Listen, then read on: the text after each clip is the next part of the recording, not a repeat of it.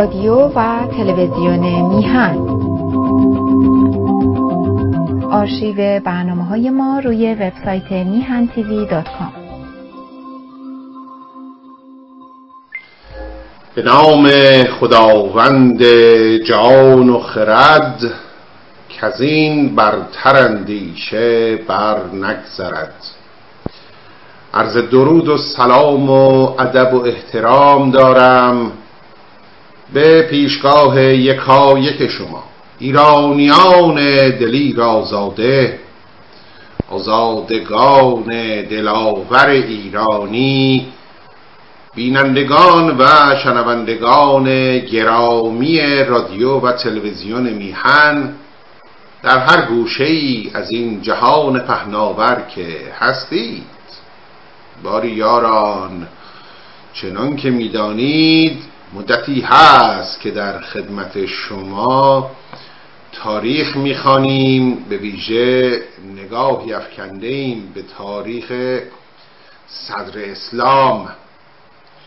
احوالات خلفای راشدین را با هم خواندیم و در پایان کار عثمان عفان هستیم و بدانجا رسیدیم که عرض می شود شورشیان مصر و شام و کوفه و بصره و دیگر ولایات آمدند و عرض می شود که وارد مدینه شدند و در نهایت با وساطت علی خطبه توبه‌ای از سوی عثمان خوانده شد، وعده همکاری داد، اما هر آینه به گفتار مروان آن را تباه کرد. و اینک اجازه بفرمایید تا دنباله ماجرا را با هم بشنویم از تاریخ نامه طبری. خب وقتی که آمد توبه کرد خواندیم که پس علی گفت بر وی بیش از این نیاید. پس گروهی از پیران برخاستند و به خانه عثمان شدند که او را بپرسند و با وی حدیث کنند. مروان ابن الحکم گفت چرا این خطبه کردی و پسر بوطالب را به خود راه دادی؟ این گروه بر در سرای آمدند تا بر تو حجت کنند و فردا بر تو وبال گردد. آقا به حرف علی گوش نکن. الان اینا که به گفته علی عرض می شود که توبه تو را پذیرفتند، به حرف علی هم ممکنه دوباره شمشیر بر روی تو بکشند، تو رو دچار وبال و بدبختی بکنند. پسر بوطالب یعنی علی رقیب توست، عادت نره. ایشان را بار مده، یعنی اینها رو به حضور نپذیر. پس مروان بیرون آمد و گفت ای مردمان چرا به کار خویش نروید؟ و مردمان را سرد گفت تا بازگشتند و سوی علی رفتند و گله کردند که ما را مروان چنین گفت. واسطه‌شون علی بود دیگه. علی دیگر باره سوی عثمان شد و گفت من پس از این با تو حدیث نکنم که هرچه من نیکو کنم تو به قول مروان تباه کنی. من دیگه برای تو قدمی ور نمیدارم آقا. هرچی من زخم رو بخیه میکنم، هرچی من میدوزم تو رشته میکنی، تو پنبه میکنی.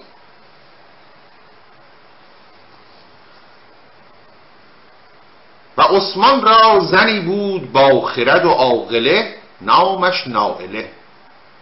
او عثمان را گفت به فرمان مروان کار مکن و فرمان علی را دست باز مدار. عثمان فرمان وی نکرد و علی بیرون آمد و گفت من نیز به کار تو سخن نگویم. علی قهر کرد در واقع، چون دید عثمان به حرف او گوش نکرده و نمیکنه. گفت حالا که اینطور شد منم به حرف تو گوش نمیدم، منم دیگه برای تو حرف نمیزنم، یعنی به نفع تو کار نخواهم کرد.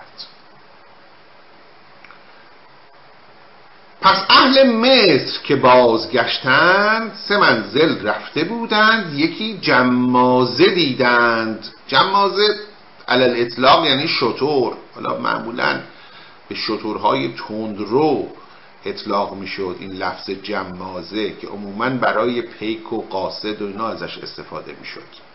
خب این مصری‌ها که برگشته بودن داشتن برمیگشتن به سمت مصر، 3 منزل رفته بودند، یکی جمازه دیدند، کس فرستادند و او را بگرفتند. غلامی بود از آن عثمان و بر اشتری نشسته.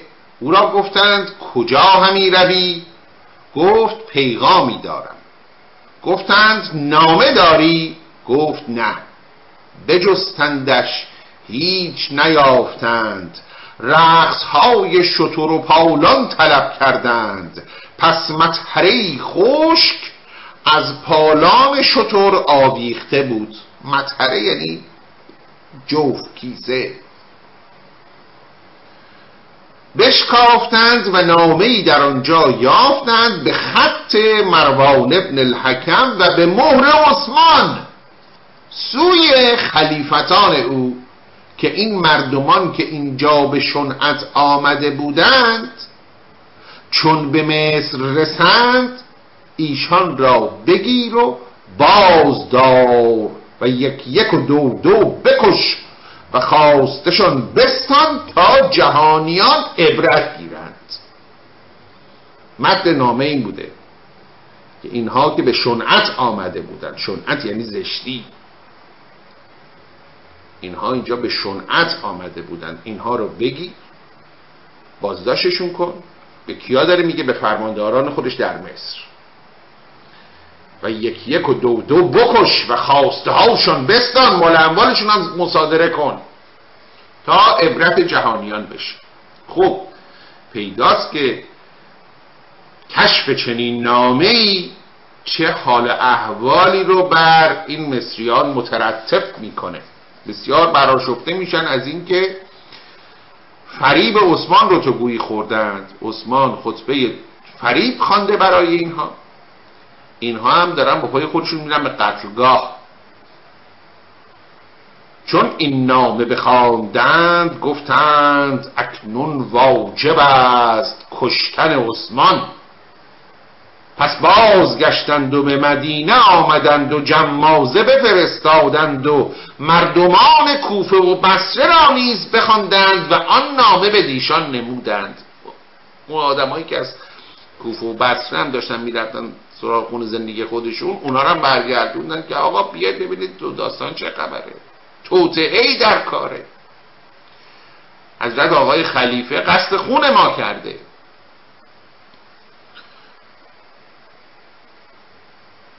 به مردمان مدینه هم اینو نشون دادن.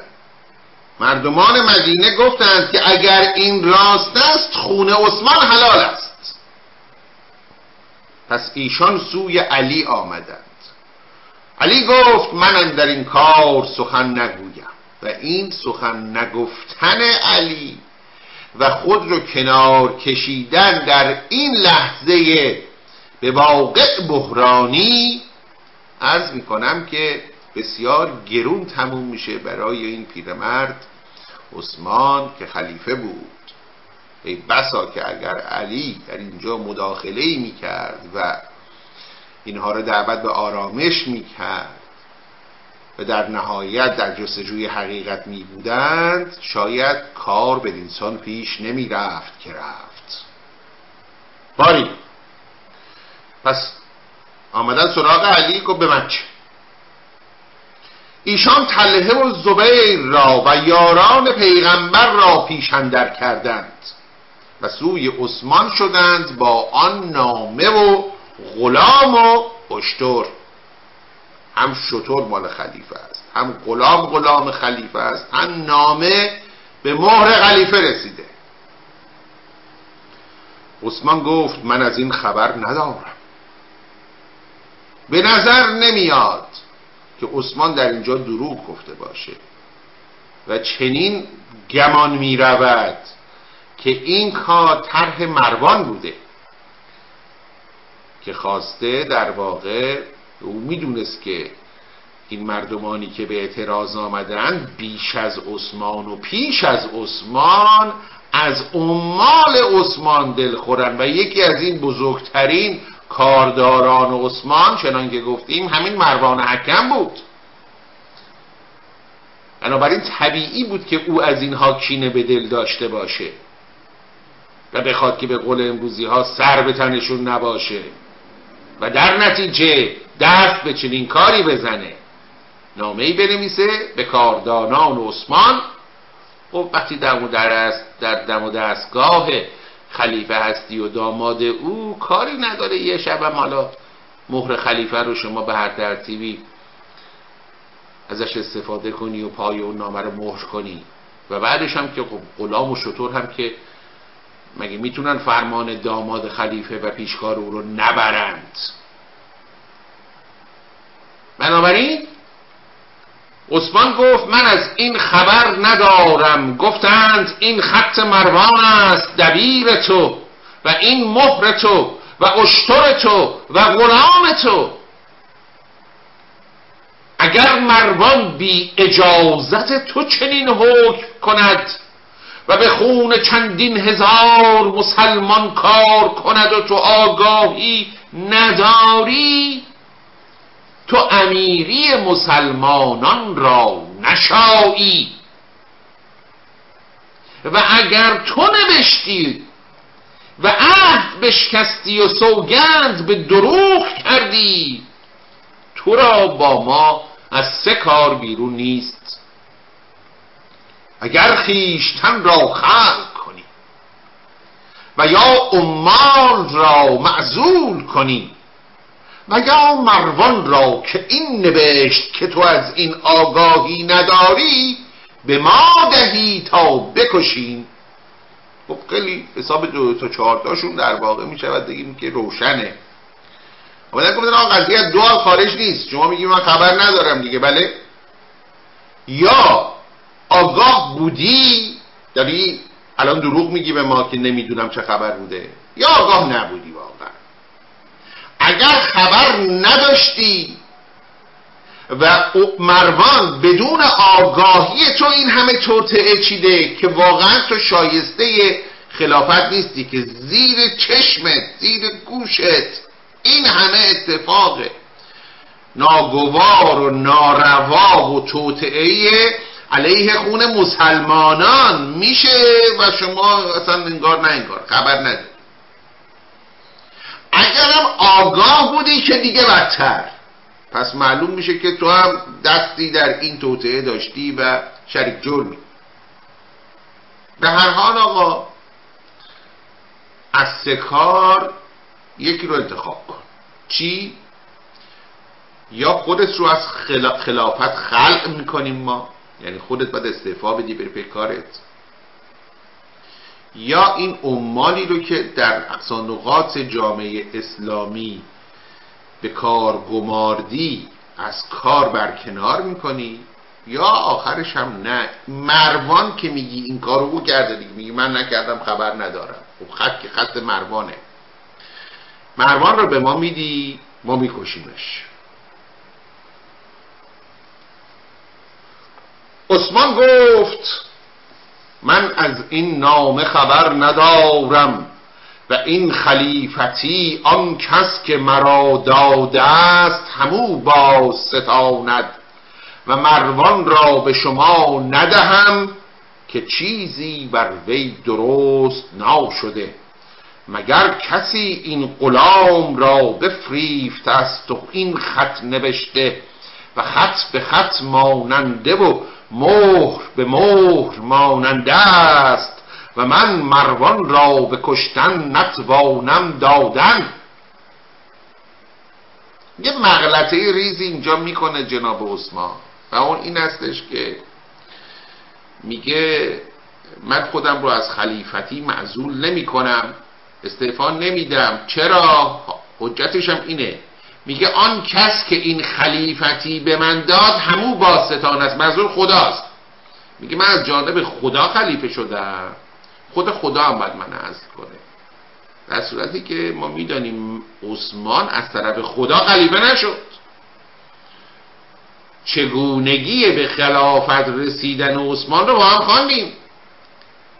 کار به شورا بود به وصیت عمر و در اون شورا کار به عثمان رسید، به مدد اون حیله که امر عاص به کار برد و علی رو در واقع دور زد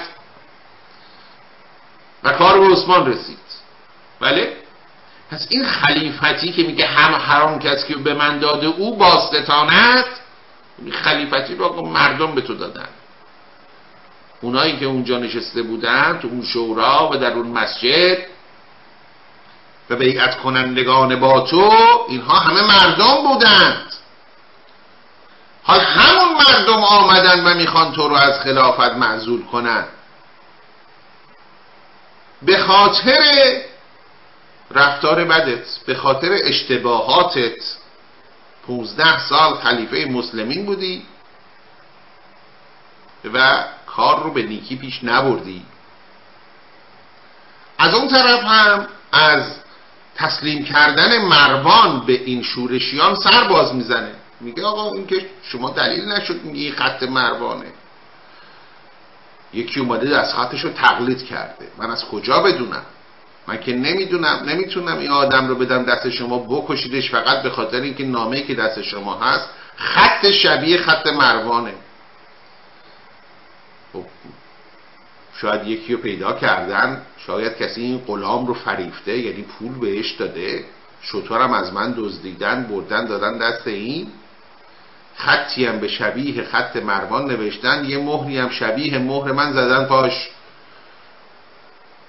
اون موقع که عرض می شود که این دم و دستگاه تشخیص جعل سند و اینا که در کار نبود. در واقع عثمان داره مدعی میشه اینها همه جعلیه. ما به یک شکی که در دلمون ایجاد شده که نمیدونیم آدم بکشیم، که من مروان رو بدم دست شما بکشیدش فقط به خاطر اینکه به مروان شک دارید شما. خب پس دیدیم که اینجا آب این معترضین که در سردستگی طلحه و زبیر آمده بودند به پیش عثمان، با عثمان به یک جوی نرفت. پس مردمان مدینه با این غریبان یکی شدند. یعنی اونها هم که تا این دم طرفدار عثمان بودند، اونها هم متوجه شدند که کار عثمان بر صواب نیست و اونها هم به جبهه دشمنان عثمان پیوستند. پس مردمان مدینه با این غریبان یکی شدند و گرد آمدند بر در سرای عثمان. این سرای عثمان در واقع همون دارالخلیفه است که در زمان عثمان این بسیار بسیار خانه بزرگی بوده، قصری بوده برای خودش. پس مردمان مدینه با این غریبان یکی شدند و گرد آمدند بر در سرای عثمان و عثمان در سرای ببست و ایشان شب و روز بر در سرای همی بودند تا بدان رسید که زنان را باز داشتند و نهشتند که کسی در سرای شدی و نه بیرون آمدی. در واقع دارالخلافه رو محاصره کردن و رفت و آمد عبور و مرور رو به دارالخلافه ممنوع و کار بر ایشان تنگ شد و بر این گونه 20 روز همی بودند. 3 هفته این محاصره به طول انجام میده. پس با یکدیگر گفتند که عثمان کارداران را خوانده و با ما مدارا همی کند تا ایشان فراز رسند و ناگاه ما را بکشند. گفتن هیچ بعید نیست که این عثمان عرض می شود که به کاردانان خودش دستور داده باشه که سپاه بفرسته اینجا به یاری او، و ما همینجوری فقط این خونه رو محاصره کنیم و هیچ کاری نکنیم، انقریب که سپاه کمکی برای او برسه و ما را از دم تیغ بگذرانند.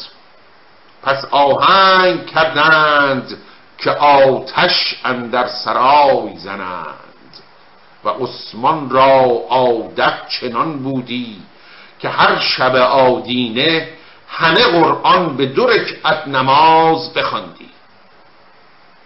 یک نماز عرض می شود که دست کم 7-8 ساعته‌ای میشه، اینکه شما همه قرآن رو در 2 رکعت نماز بخوانی.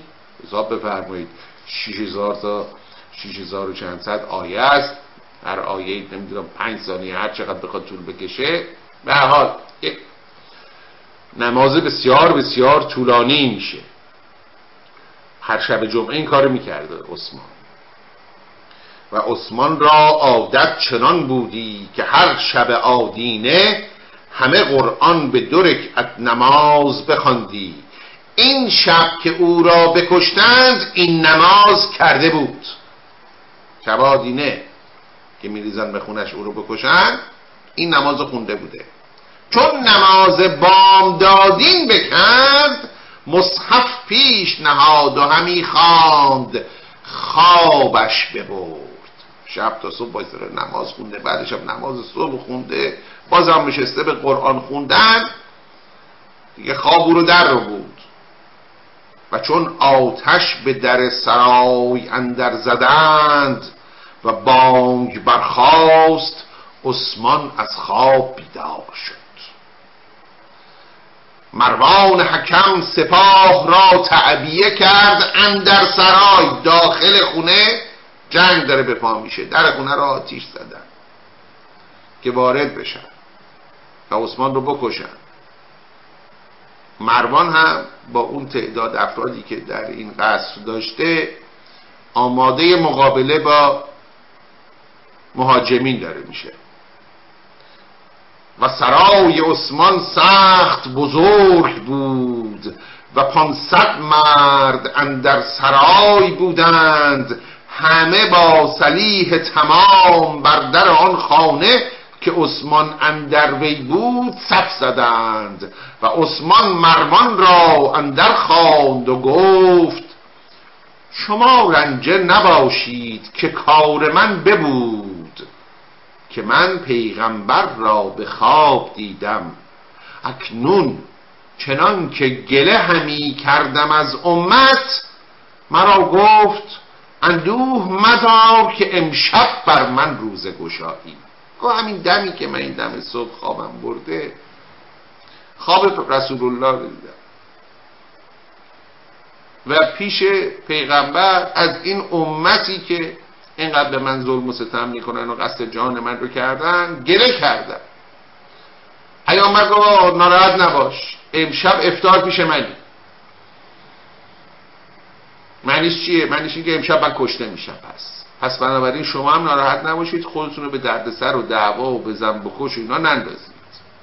من کارم تمومه، کار من ببود. گفت شما رنجه مباشید که کار من ببود، که من پیغمبر را به خواب دیدم.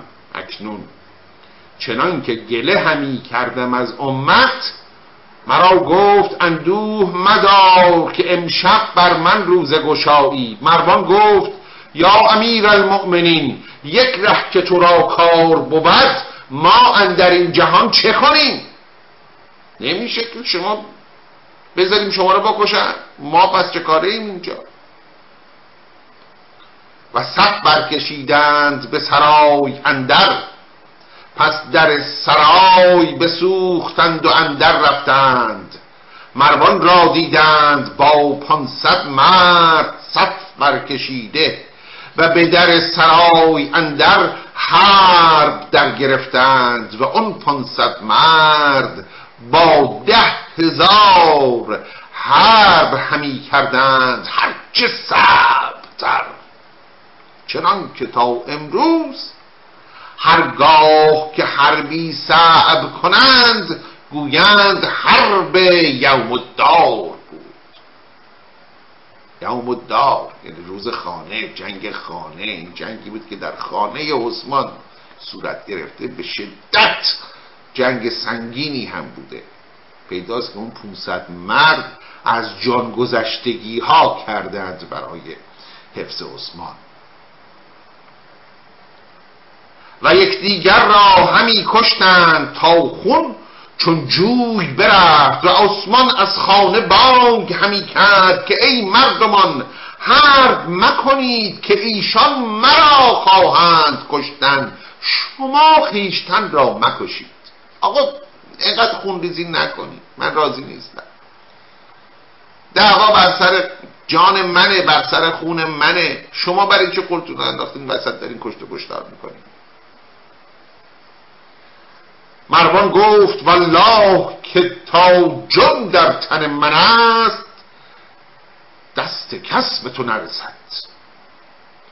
و حرب همی کردند تا آن 500 مرد کشته شدند مگر اندکی. و مردی را مروان شمشیری بزد بر پای و او نیز مروان را شمشیری بزد بر گردن و مروان بیفتاد. و ابو حفصه مولای مروان، مولا یعنی غلام، دوست، رفیق، چاکر، مخلص، هیچ به معنای سرپرست نیست.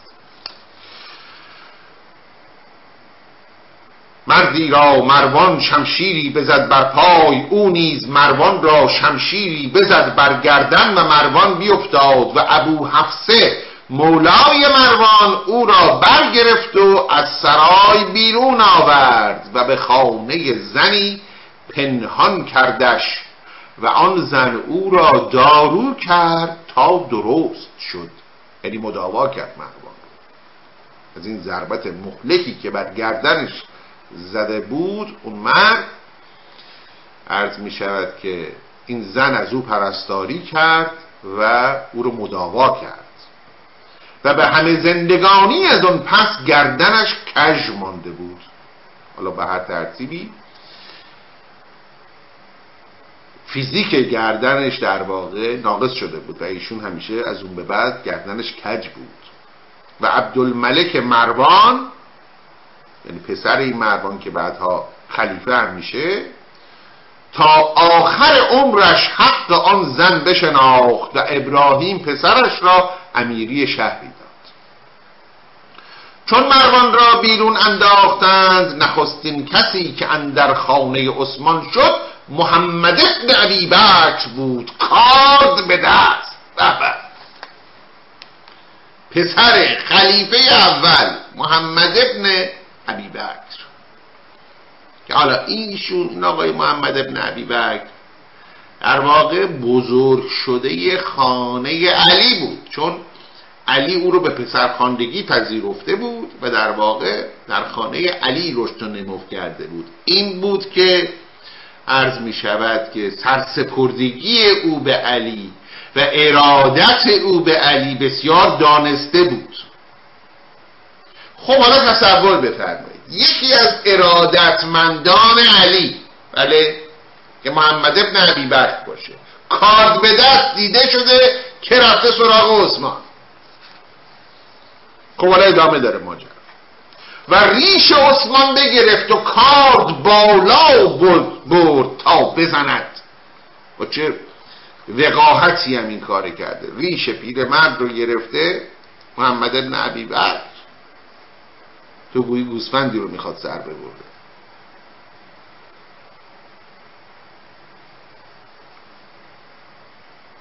و ریش عثمان بگرفت و کارد بالا برد تا بزند. عثمان گفت ای پسر اگر بوبکر زنده بودی و این ریش سپید من به دست تو بدیدی هم داستان نبودی. از بابات خجالت نمیکشی؟ بابای تو صمیمی‌ترین یار من بوده. من صمیمی‌ترین یار بابات بودم. اگر الان بابات زنده بود اینجا و تو رو بر این وضعیت با من میدید، اینجوری به من هجوم آوردی که سر منو ببری، مطمئنم همداستان نبودی، با تو موافق نمیشد، با تو همراه نمیشد. و این حرف در او اثر کرد و خجالت کشید، روشو برگرد، دور رفت. عثمان گفت ای پسر، اگر بوبکر زنده بودی و این ریش سپید من به دست تو بدیدی، همداستان نبودی. و محمد ابن ابی بکر دست از وی باز داشت و از خانه بیرون شد. پس مردی از مصر نامش کنانت ابن بشر به خانه اندر شد و خواست که بزندش.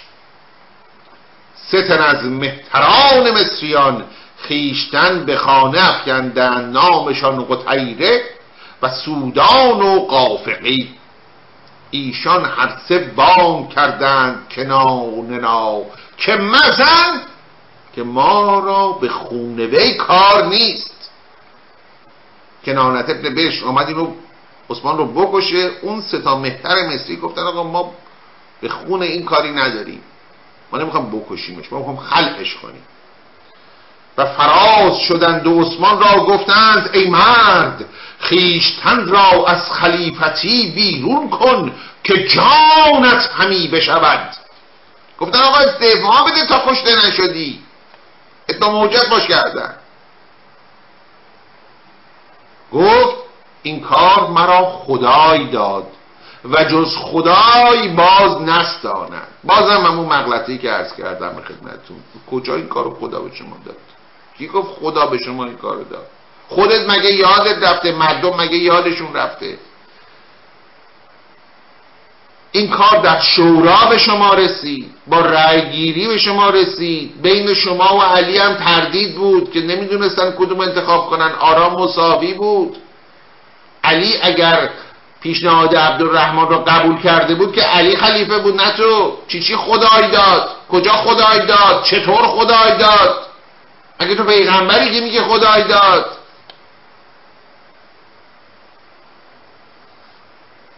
گفت این کار مرا خدای داد، جز خدای باز نستاند. یعنی چی آقا؟ یعنی آقا این ردای خلیفتی که بر تن منه کفن منه، من حاضرم بمیرم اما استعفا ندم.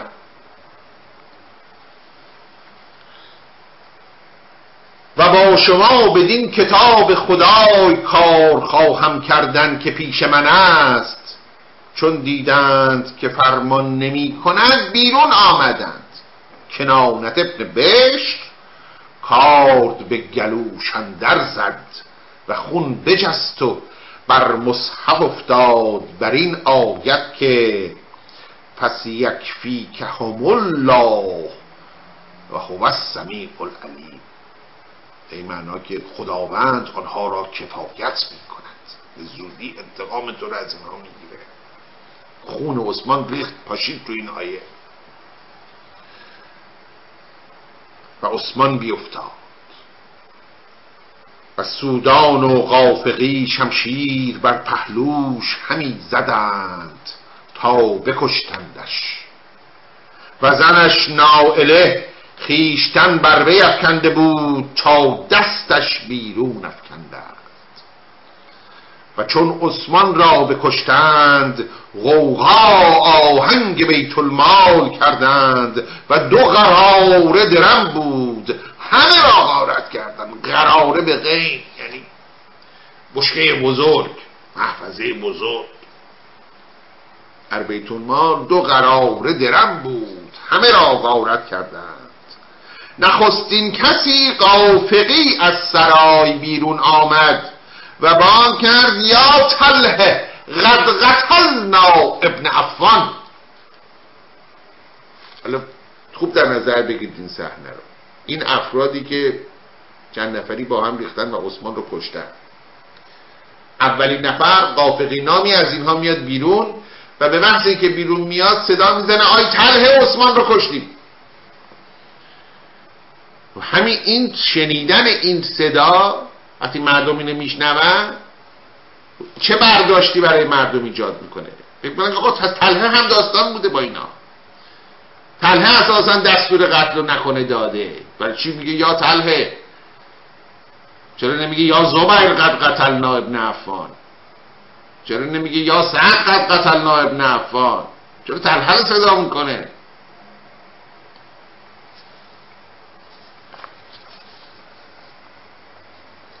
نخستین کسی قافقی از سرای بیرون آمد و بانگ کرد یا طلحه قد قتلنا ابن عفان، و مردمان را بدین سخن درست شد که طلحه در آن کار بود.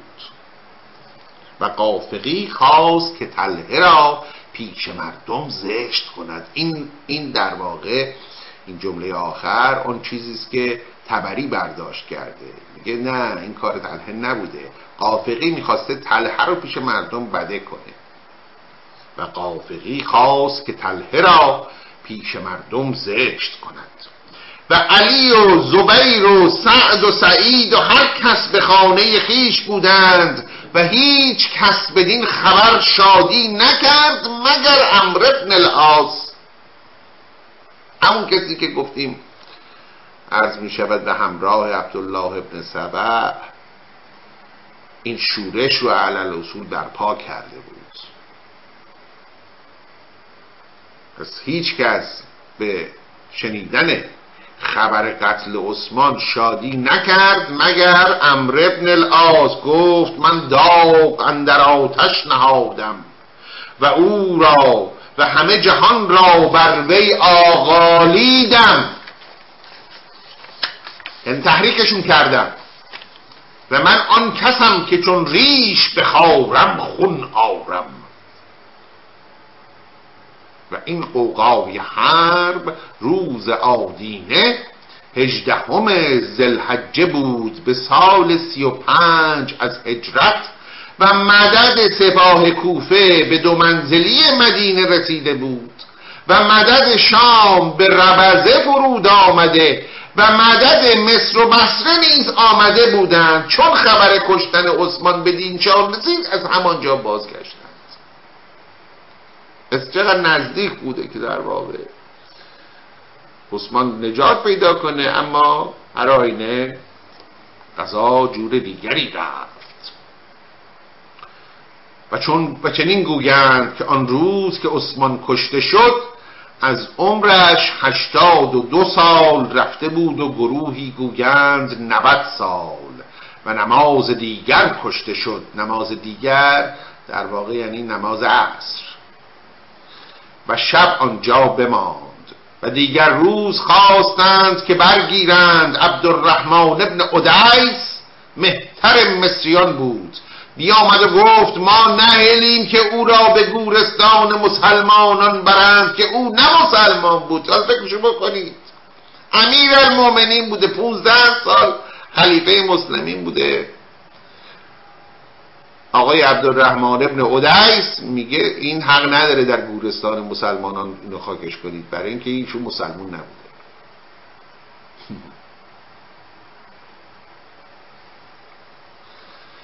سه روز افکنده بود و تباه شده جسد خلیفه مسلمین، 3 روز بر پشت زمین مانده. مردی بود نام او امیر بن زابی، بیامد عمودی برداشت، پای عثمان بگرفت و عمودی بر پهلوی او زد تا پهلوهاش بشکست. به جنازه پیر مرد 80 اندی ساله هم رحم نکردند. مشمئز کننده است. پس حکیم ابن حزام و جبیر ابن مطعم سوی علی آمدند و خواهش کردند تا او از ایشان دستوری خواهد. بازم اینجا ببینید نکته است، آمدن به علی میگن آقا ما میخوام پیر مرد رو خاکش کنیم، لطفاً برو به اینا بگو اجازه بدن ما خاکش کنیم. این اون جایی بود که معاویه در واقع بعدها میبینیم حالا خیال میکرد که دست علی به خون عثمان آلود. در واقع اینم اولش چنین خیال نمیکرد، بلکه همیشه به علی میگه با قاتلین عثمان رو به من تحویل بده. خونخوار عثمان بود معاویه. و چنان که میدانیم علی قاتلین عثمان رو مجازات نکرد هرگز. اینجا حالا فرض نگاه کنید، آمدن به مصریانی که قاتل خلیفه هستند، آمدن میگن علی جان تو برو به این مصریا بگو اجازه بدن ما جنازه عثمان رو خاک کنیم. پیداست که باورشون چنین بوده که مصریان از علی حرف شنوی دارند. بنابراین این وهم، حالا اگر نگیم حقیقت، اما این وهم، این شک، این تهمت، این اتهام در دل مردم موجه میشه که نکنه علی تو این کار دست داشته. اگر دست نداشته چرا قاتلینش رو مجازات نمیکنه؟ بعدها که خلیفه شد چرا قاتلینش رو تحویل نمیده؟ حالا خودش مجازات نمیکنه، بده به عثمان که فامیلشه اومده خونخواهی میکنه. چطوری که مصریانی که خلیفه رو کشتن از علی حرف شنوی دارن، میگن علی جان برو به این مصریا بگو اجازه بدن ما جنازه رو ببریم خاک کنیم. 3 روز جنازه افتاده داره بو میگیره.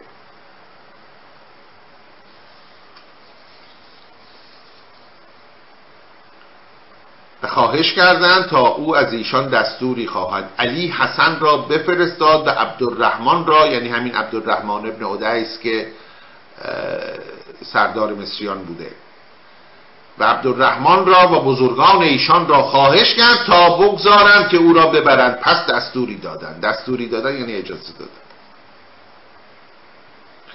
به میان نماز شام و خفتن ببردند که به روز از بیم غوغا نیارستند به گور کردن که سنگ همی انداختند. تو روز نتونستند جنازه رو خاک کنن، ولی که اینا سنگ مینداختن. هرچند نصف شب بردن اینو خاکش کردن. پس در پهلوی گورستان مسلمانان گورهای جهودان بود و آن را 8 کوکب گفتندی. به میانه هر دو به گور کردن، یعنی تو گورستان مسلمانان که اجازه ندادن خاک بشه، یهودی هم که نبود ببرن اونجا خاکش کنن، بس بین این دوتا گورستان بیچاره عثمان رو به خاک کردن. پس چون کار به معاویه رسید بفرمود تا بر گرد گور عثمان دیوارهای ویران که بود بیفکنند و آنجا گورستان مسلمانان کردند و اکنون گورهای بنی امیه بیشتر آنجاست و آن را گورستان بنی امیه خوانند. بالی و بدین ترتیب عثمان کشته شد. وقت ما رو به اتمام است. اجازه بفرمایید که بیتی 2 شاهنامه بخوانیم و از خدمت شما مرخص شویم. باری دیدیم که عرض می شود که گشتاسپ آنجا که به شکست افتاد از دست سپاه تورانی یاد نجات دهنده خودش اسفندیار میفته و به جاماسپ میگه که برو و واسطه شو و اسفندیار رو در واقع از بند آزاد کن. به او وعده سلطنت میده مجدداً، بیارش اینجا که به من کمک کنه.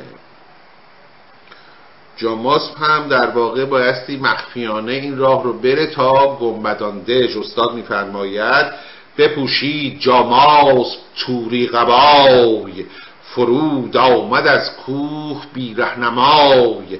خرد یافته چون بیامد به دشت، شب تیره از لشکر اندر گذشت. چو آمد به تنگ دژ گنبدان، برست از بد روز و دست بدان. یکی مایه ور پور اسفندیار، که نوشازرش خواندی شهریار. بدان بام و دژ بود چشمش به راه، بدان تا که آید از ایران سپاه. پدر را بگوید چو بیند کسی، به بالا درنگش نباشد بسی. چو جاماسپ را دید کامد ز راه، به سربر یکی نغز توری کلاه، چنین گفت کامد ز توران سوار، بپویم بگویم به اسفندیار. فرود آمد از باره دژ دوان، چنین گفت که نام بر پهلوان. سواری همی بینم از دور راه، کلاهی به سر بر نهاده سیاه. شوم تا ببینم که گشتاسپیست، و یا کینه جوی است و ارجاسپیست. اگر ترک باشد ببرم سرش، به خاک افکنم نابسوده برش. چو جاماس تنگ اندر آمد ز راه، ورا باز دانست فرزند شاه. بیامد بگفت این به فرخ پدر، که جاماس آمد به نزدیک در. باری یار وقت ما به اتمام رسیده است و عرض می شود که اجازه بفرمایید تا ادامه این حکایت و اون تاریخ را به جلسه آینده موکول کنم.